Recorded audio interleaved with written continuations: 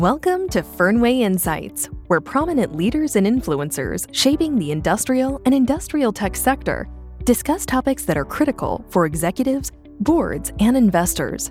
Fernway Insights is brought to you by Fernway Group, a firm focused on working with industrial companies to make them unrivaled segment of one leaders. To learn more about Fernway Group, please visit our website at fernway.com.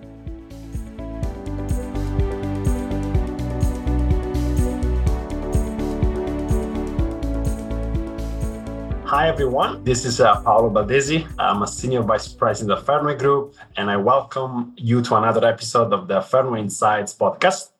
Today, we are back talking about Disruption 2.0 with our guest, Chetan Dube, who is the founder of New York City-based artificial intelligence company, Amelia.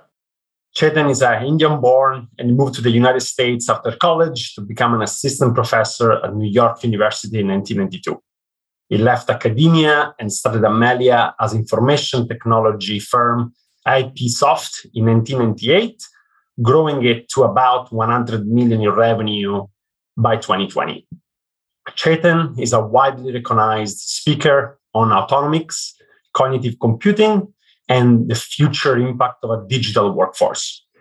In 2018, he was accepted into the Forbes Technology Council, which is an invitation-only community for world-class CIOs, CTOs, and technology executives. With that, Chetan, welcome to our podcast. I'm very excited to have you here, and I really look forward to have these conversations about artificial intelligence. Paolo, it's an absolute privilege to be partaking in Fernway's podcast. Great, thank you. Let's get right into it. You've been quite vocal in the past about highs and lows of AI, which of course has gone through various stages of development. Can you tell us about the current state and what's the play of AI in today's world, industrial? This is obviously, we are all familiar with the winter of AI, and the father of artificial intelligence, John McCarthy, said that human level AI turned out to be a lot harder than anticipated. And that's very true. But if you talk to the NTT global CTO, he will tell you that most tech providers have done a great job of faking it. So IVRs, intelligent voice recognition, failed. So if you talk to NTT CIO, he'll say, you guys did a great job of putting a thin veneer of very shallow neural network, which is basically a classifying engine in the front of it. And you still make me press 17, except that you make it sound as if you heard what I said, but you just translate it to a number and you press that with no understanding of what my problem or an ability to solve what my problem is. And there is some truth to the edict of, again, I'm giving credit to Chris, who said we're living in a world of IVR 2.0. And there is some truth to it. But I think today, as you asked me about the current state of art, we are just at the tipping point where AI technologies have come off that classification, IVR decision tree kind of, where the containments are realistically only in single digits, to actually moving towards human level comprehension. That's where we are today. And it's a very, very profound tipping point in technology. And McKinsey has written about that because when this real AI, let's call it, the ex-CEO of Accenture used to call it artificial intelligence. So I think when this real AI really starts to take shape, McKinsey's research points out the fact that there's a potential of 45% margin enhancement as opposed to a 35% margin compression if you're not adopting digital models of delivery. And that's really starting to become a reality in the industry. So we are at that tipping point. It's a very interesting juncture that we have arrived at in AI. Fantastic. And so with that in mind, what's the frontier of machines' capabilities today? What businesses are the most impact out of that? Yeah. The business's impact, and I think, and what is the capability of the AI today? AI just has started to cross the chasm between classification that we were talking about to comprehension. And if you are a Turing purist, as we are, and you've read Turing's research, you would say that over 7 decades ago, he had started his thesis by saying, I propose for you to consider the question, can machines think? What if such sincerely thinking machines were possible? What would your business look like if you had such sincerely thinking machines? If you look at World Economic Forum, it's clearly ordained by them that by 2025, and McKinsey actually agrees, 52% of the workforce is going to be digital. Half of your workforce is going to be digital. And so we are starting to see this evolutionary curve, which is what you have written about, actually, and I beg your forgiveness because I feel like preaching to the choir whenever I talk to you. There is a digital Darwinistic curve that is really in play right now, where you have a choice. If you're a big corporation, you have a choice. Are you going to be a digital experimentalist? Well, you're not going to be a digital ignorant entity because there's no such thing currently. But are you going to be a digital experimentalist? Are you going to dip your toe and say, oh, look, I've done a little POC and I've check marked my digital strategy and look, I've got that. Are you going to be a digital catalyst in the middle that you would have identified a line of business and you would actually be attacking that? Or are you going to be a digital frontrunner? And are you going to look at an overhaul of your end-to-end processes with an entirely digital model of delivery powered by hybrid workforce? And if you look at that, the evolution curve and the returns curve is very, very steep on the distance between the digital frontrunner and the digital laggard. The returns that they are getting is so tremendous.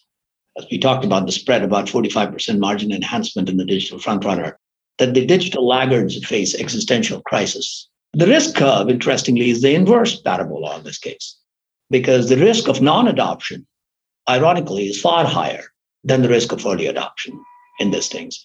So there is some truth to the edict that if your competition has got AI and you don't, you're dead. And I think that's what we are starting to see in the marketplace, which industries, BFSI, ironically, who are the most risk averse. And I was talking to one of the chief operating officers of one of the largest investment banks here, who just told me that I was wondering why BFSI has led this so much. And he explained to me this risk curve that I was just talking to you about, that the risk curve is actually the inverse parabola of the rewards curve in this case. So the rewards curve is going like this, then the risk curve is coming down like that, where BFSI, who does risk analysis, banking, finance, and insurance, are able to clearly see, wait a minute, the risk of my early adoption is far less than the risk of my not adopting such disruptive technologies. And they are actually leaders. Nowadays, particularly post-COVID, we find the healthcare vertical has also really started to come along very, very fast. And what would be very surprising to you is in the last 9 months, we have seen a surge in hospitality industry. Now, it could be the great resignation, it could be the great reshuffle, it could be the paucity of 19 million jobs vaporizing out of Americas from April last year. It could be a combination of all the factors that you are much more articulated talking about. But all I know is the end outcomes are that the hospitality from the biggest chains that you can think about have started running to, and by the way, they're not just talking about the internal IT. They're talking about customer care. Customer care in an area where hospitality matters, where the net promoter score really does make a difference between whether you would select one hotel or the other hotel. And interestingly, you asked about where are we in the evolution of AI? The biggest yardstick that I can share with you is that when do you think we would have actually shifted over to this hybrid model of delivery? Cost, it's a given. Yeah, digital cost, I wanted to be able to address the cost part. Okay, I will have digital model of delivery. They're going to be 45, 50% cost will be taken out. But Paolo, is it not the quality of customer care? That's been the gating factor thus far. So I'll share with you empirical data. Yesterday, 212,000 calls came in to Telefonica in Peru. The NPS characteristic delivered by digital agents was 11 points superior than the NPS characteristic delivered by humans. Now that's a tipping point of technology. That's the point at which you are now starting to get to exceed human levels of comprehension exceed human levels of customer care and human levels of NPS. And I think that's where you know that the technology is at a tipping point where you can start to see that the companies that adopt digital modes of delivery and foster a hybrid workforce will have such positional advantage in their cost of delivery and in the quality of customer care that they'll be able to edge out the ones that don't, that haven't adopted such models.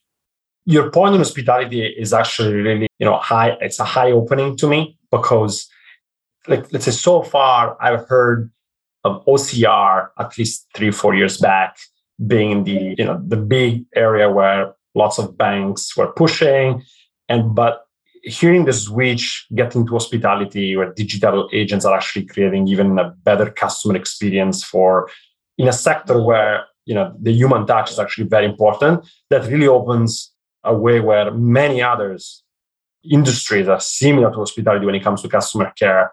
Anything that is consumer related could be the next avenue for AI for growing, right? That's absolutely. And consumers, in fact, obviously, and one of the consumer industries happens to be, and it's on fire right now, is gaming. Not that it is I would advocate somebody do, but gaming.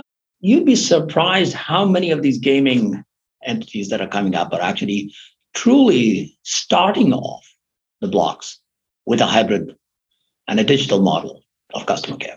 So really fascinating to see. I mean, obviously, you've seen certain banks come along, the Sterling banks and the others that are just completely digital mode of delivery.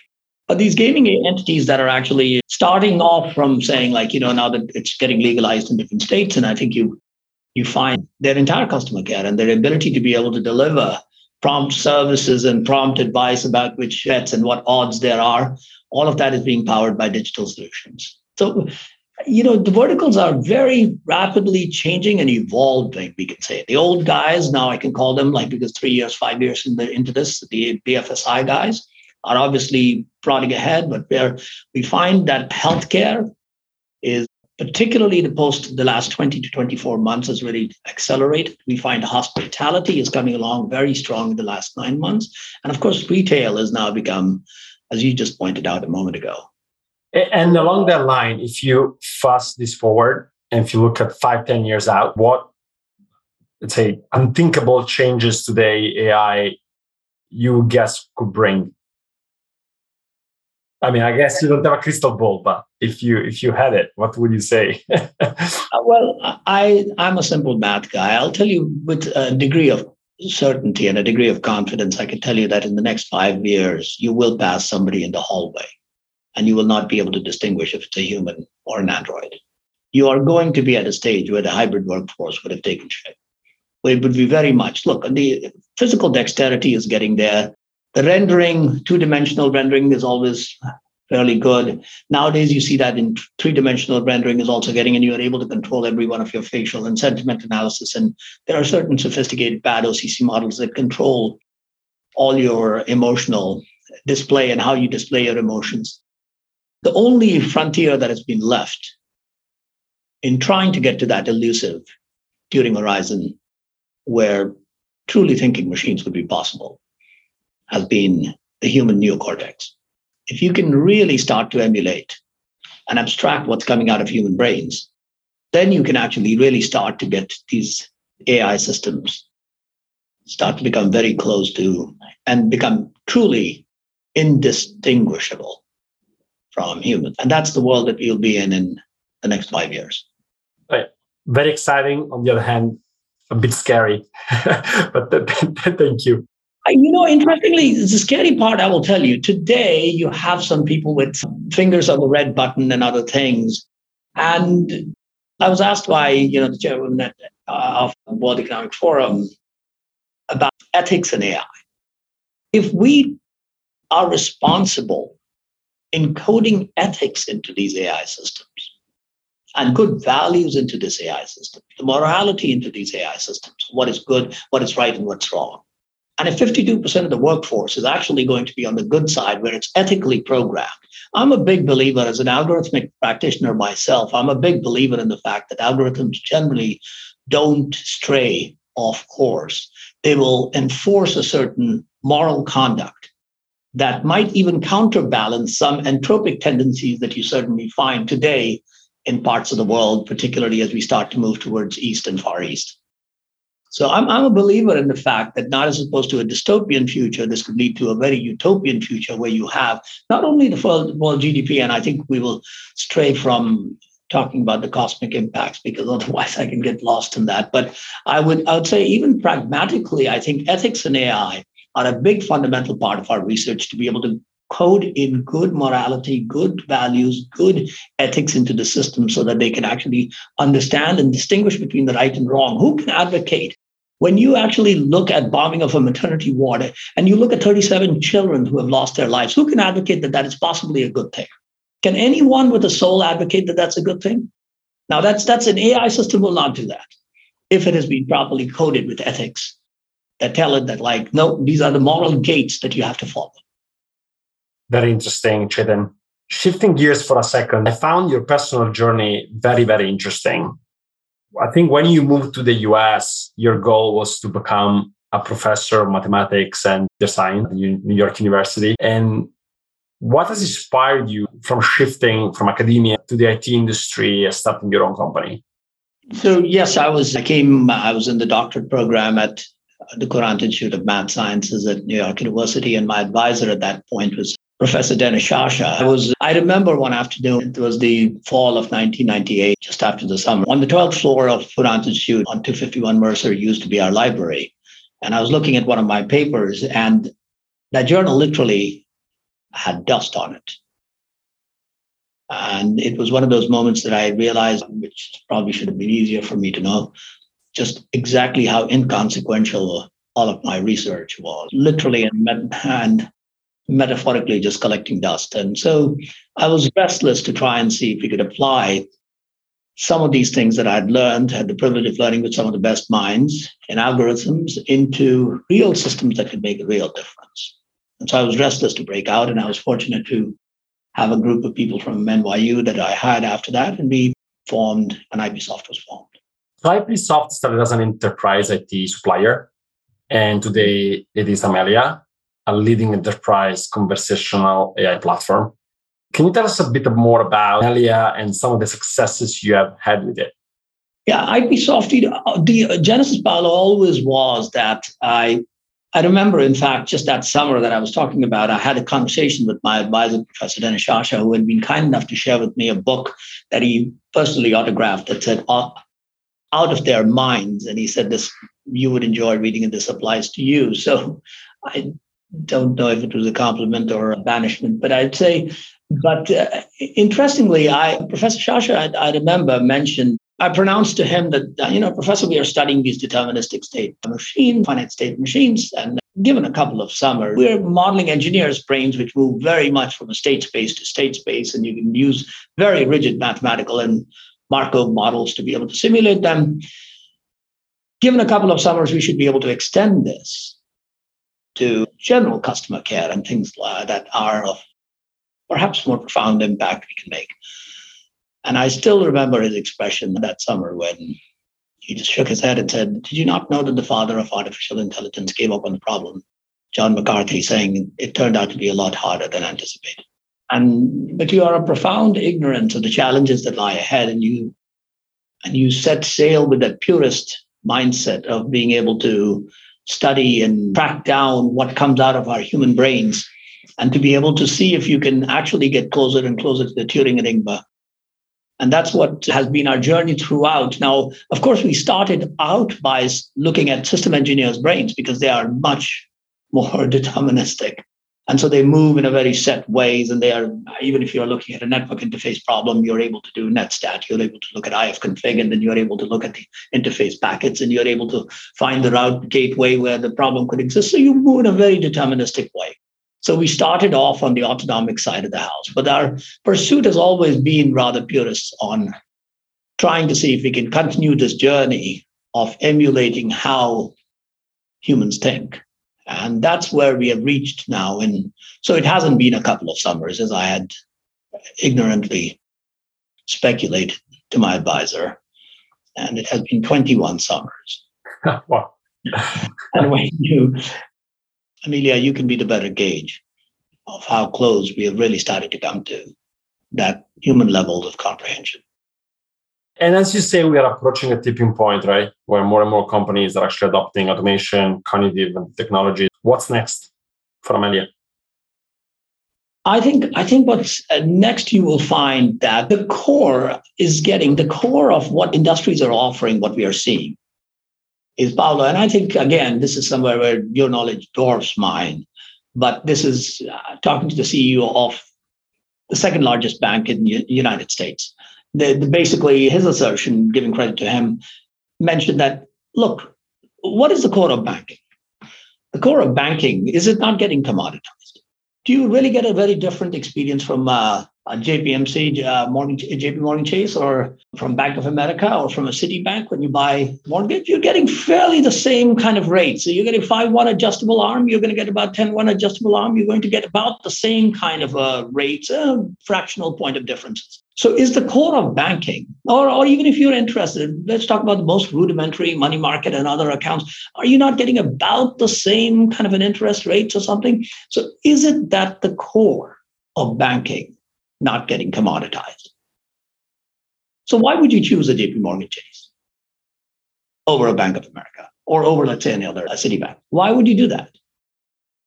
According to the CEO, the differentiation, as the core starts getting commoditized, as the maturity happens in the industry, and the core and the offerings start getting commoditized, and there are certain innovative products that obviously arrive for the differentiation, but the differentiation starts to move towards the edge. And in this case, the differentiation that's moving towards the edge is customer care. The quality of customer care that you will get when you bank with the JP Morgan Chase as opposed to a Citibank, how different can it be? How rich can it be? And that's why you would choose a JP Morgan Chase over another bank. And that's where we are finding the ability for some of the top leading CEOs to start to use digital technologies, and where the quality of care matters. Look, 2 years ago, it was, to be very direct, 2 years ago, it was mostly internal. Digital and AI technologies were mostly focused internally.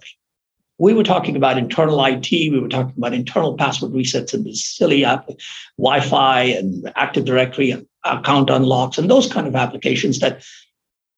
So if you had to, Paolo, suffer through some bad technology and you were internal, we really didn't care that much about it. We would let you suffer through 5 different ways of saying your password reset before you could actually get your password done. And you would suffer through it, and that was fine. Now, the big thing that has happened in the last 24 months is that the switch from internal to external, that part has a completely different, changed the game. Now, the quality of care matters. It's no longer just a cost equation. It's no longer, yes, you are getting the cost as a kind of table stakes. You want to be able to get a better, more efficient model of delivery than even a nearshore, forget a nearshore, offshore model. Also, you want to be able to trumpet that model of delivery by at least about 30% or something plus that. That's great. That's fantastic. But a big focus has now become the quality of customer care. And that's what has changed in the last 24 months as you move to switch from the internal to external, because external, we just discussed a moment ago that the quality of care matters, because that's how you're going to differentiation having moved to the edge. Aren't you going to be able to retain and attract new customers at JP Morgan Chase if you are providing a differentiated kind of care, a better kind of quality of care? No? And that's Absolutely. what I asked. Yeah. Makes a lot of sense. And thank you. Now, switching gears again, at Fernway, especially industrial enterprises, mid-sized industrial companies, we see that many of them, when it comes to new AI technology, new digital technologies, they really go with a sort of a wait and watch type of mind. So from your perspective, you're an insider in the AI world, what would you like enterprises of this size, this sector, to do more for a true digital transformation to take place? I think de-risking is a big consideration for any of these enterprises. And how do you de-risk the adopt? Look, the question is no longer about, do you go digital or not? That debate is done. Yeah, I think we're done. The question is, how do you go digital? And how do you go digital to optimize your returns and to be able to de-risk any of the fees that are in any such change are just inherent. That's where, as I have interacted with a lot of your lead thinkers at Fernway Group, your group is in a category of one. You have the practitioners that can de-risk the digital journey, having done that over decades for different enterprises and having realized the kind of returns that you can do with your gain sharing model, which is a very important thing, by the way. And where your group, again, distinguishes itself, as opposed to a typical consulting model, which says, it doesn't matter if you end up with a return ROI or not, I will collect. You are willing to stick your neck out on a gain sharing model, as I've learned from your CEO. And that is really how you best de-risk it. You must, if your digital transformation expert can come along and help you, one of the biggest elements of risk is the selection of the right technologies. If you don't have the right technology, look, it's a digital human. You are so discerning when you hire a human being, are you not? But then how would you hire a digital human being, which is going to be 52% of your workforce, without even a care that, whatever, we'll stick it. No, it will make a big difference in how your product will be manufactured and what kind of quality of customer care you'll be able to render and what growth you will be able to. Origination itself there's a law firm in the South, one of the largest in injury in the South, where 17% of the origination is happening through digital. That all depends on the kind of digital agents that you hire.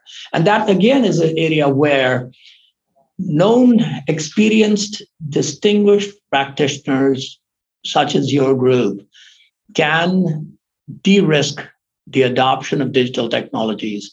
And also, more importantly, not just your mess for less, they actually can look at the process and the supply chains and redo that, which is a very important process optimize. This is the best time of digital transformation should be accompanied with not just replacing parts of the wage arbitrage, labor solutions with digital solutions, or taking assets that are sitting in a person's internal data centers and moving it to the cloud. That's not digital transformation.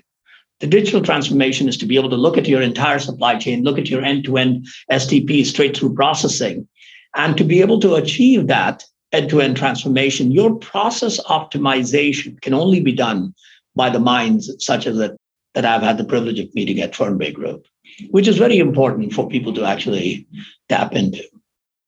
You're being very nice. Thank you. You were touching upon this at the very beginning of the call. What are the threats for companies who don't make that switch? Who they're not fast enough in adapting to these new digital technologies coming up? Well, there is truth, Paolo, to this. We're living in a times of this digital Darwinistic time that we talked about. You have your choices. You either innovate fast or you die slowly. You make a choice. It's not a question. You can almost see that everywhere. You can see that 40% of the global 2000 in the last 12 years are not global 2000. I think you can see this transformation happening right before your eyes. And I'm not, some of the theories of Elon Musk you may or may not agree with, but one theory that you might agree with is that if your competition is AI and you don't, you're dead. If the models of delivery are so far, you can't compete against a 45% margin enhancement and against a 35% margin compression, as estimated by McKinsey. The papers that you wrote. You can't compete when the spread is so big between digital models of delivery and human models of delivery. You don't want, and humans have to elevate to higher forms of creative expression. You have to take your human assets and make them go up the chain, because that's where the differentiation will lie, coming up with innovative new products. We have seen insurance companies that have actually said, now that we have digitized our models of delivery of the basic customer care and basic origination as well, why don't we actually come in with just-in-time insurance? Why don't we come in with a risk-adjusted profile insurance? Why don't we come in with an insurance that changes as you are skiing your insurance profile changes, or you're driving too fast, your insurance profile changes? Why wouldn't we, as opposed to if you're a de-risked person? All of these things are all only possible by human creativity, where humans outshine machines. And that's where we have to be able to leverage our organizations to start to thinking about elevating their humans up that value chain and for forming differentiated products that can make a different experience for the workforce, as opposed to getting them mired into doing the same rote tasks that can be done much more efficiently by machines. Makes sense. And I think you just came up with a new acronym, D or D, digital or die. You've mentioned a few times talent, right? How talent is important to this. And just thinking about Amelia for a second, how have you addressed, talent gaps, which is a topic we keep hearing, across all companies we deal with? Yeah, and I think, talent is now, particularly at this stage when you have a great paucity of qualified talent sometimes, and I think with the Great Resignation and other things as well, you have to digitally encoded systems, and I'm a big believer in the fact that programmatically encoded systems and having the embedded intelligence that captures all these different facets allows you to be able to de-risk even the talent gaps. Some things that I'll give you, the largest life insurance company here had 34% in attrition in their local centers here, in US centers, by the way, 34% in the last year. Now, obviously, if you had, and now imagine the flight risks and imagine the knowledge risks that associate with 34% attrition. Now, for the talent, if you have these embedded systems, one of the reasons why they are so keen on digital models of delivery is because when you embed the knowledge into these digital systems, that talent doesn't take flight and the talent gaps can be bridged for you to be able to have those effective models for delivery. And we are seeing that more and more so nowadays, that de-risking has become a big focus for acceleration into digital models of delivery. Look, this has been very interesting conversations. We are getting to the end. But before we close, I wanted to ask you, you've been invited in a very prestigious community, the Forbes Technology Council, which is, of course, as we said before, is a very prestigious place where only the leading CIOs, CTOs are actually invited. How does it feel? It's a humbling experience. I don't know if I belong in such communities. I'm just an egg-headed mathematician who's trying to see if he can apply the knowledge of algorithms that he went to school for designing systems that can alleviate man from mundane chores. And so I'm not sure if I'm worthy of such honors, but I do know that I'm passionate about, you can increase the world GDP and the productivity of the world by 40% by introducing real, and again, I emphasize real thinking machines. And when you do that, does it not become just a problem of redistribution of that wealth that you have created? To be able to come up with a concept of the minimum viable incomes and universal viable income, which can allow is man not shackled by subsistence today? Are you at a mind at even your level, Paolo? How much of your mind is spent in creative thinking? Are you not spending 75% of the time just doing ordinary chores like crossing the street, driving the car, taking out the garbage, or balancing your checkbook, or making your bill payments? All of these things, 25, what a colossal waste of mind like you. Not to have given the freedom to be able to just engage in creative expression. Is man not shackled by ordinary tasks that occupy a majority of our days and subsistence, which governs our existence? Can these machines come along in this hybrid society and lift those shackles, break those shackles away from man, and let man soar in dimensions of creative expression, something which man is best, the human brain, more and more I've studied, I'm in absolute awe of how much it is capable of creative thinking. So that's the world I think we will emerge into, and I'm very passionate about it. And these honors, I don't know if I'm worthy of these honors. I'm still go from 9 o'clock in the night till about 2 o'clock in the morning. I'm working on algorithms, and that's a passion of mine, to be able to see if we can reach that elusive Turing horizon, which has troubled us for the last 7 decades. I read this thesis 2.5 decades ago, and every night it haunts me, that question: can truly thinking machines be possible? Chetan, it's been an incredible honor and pleasure having you here with us today. Thank you. No, the privilege is mine. Thank you very much, Paolo, for having me on you. your podcast. Thank you. Bye.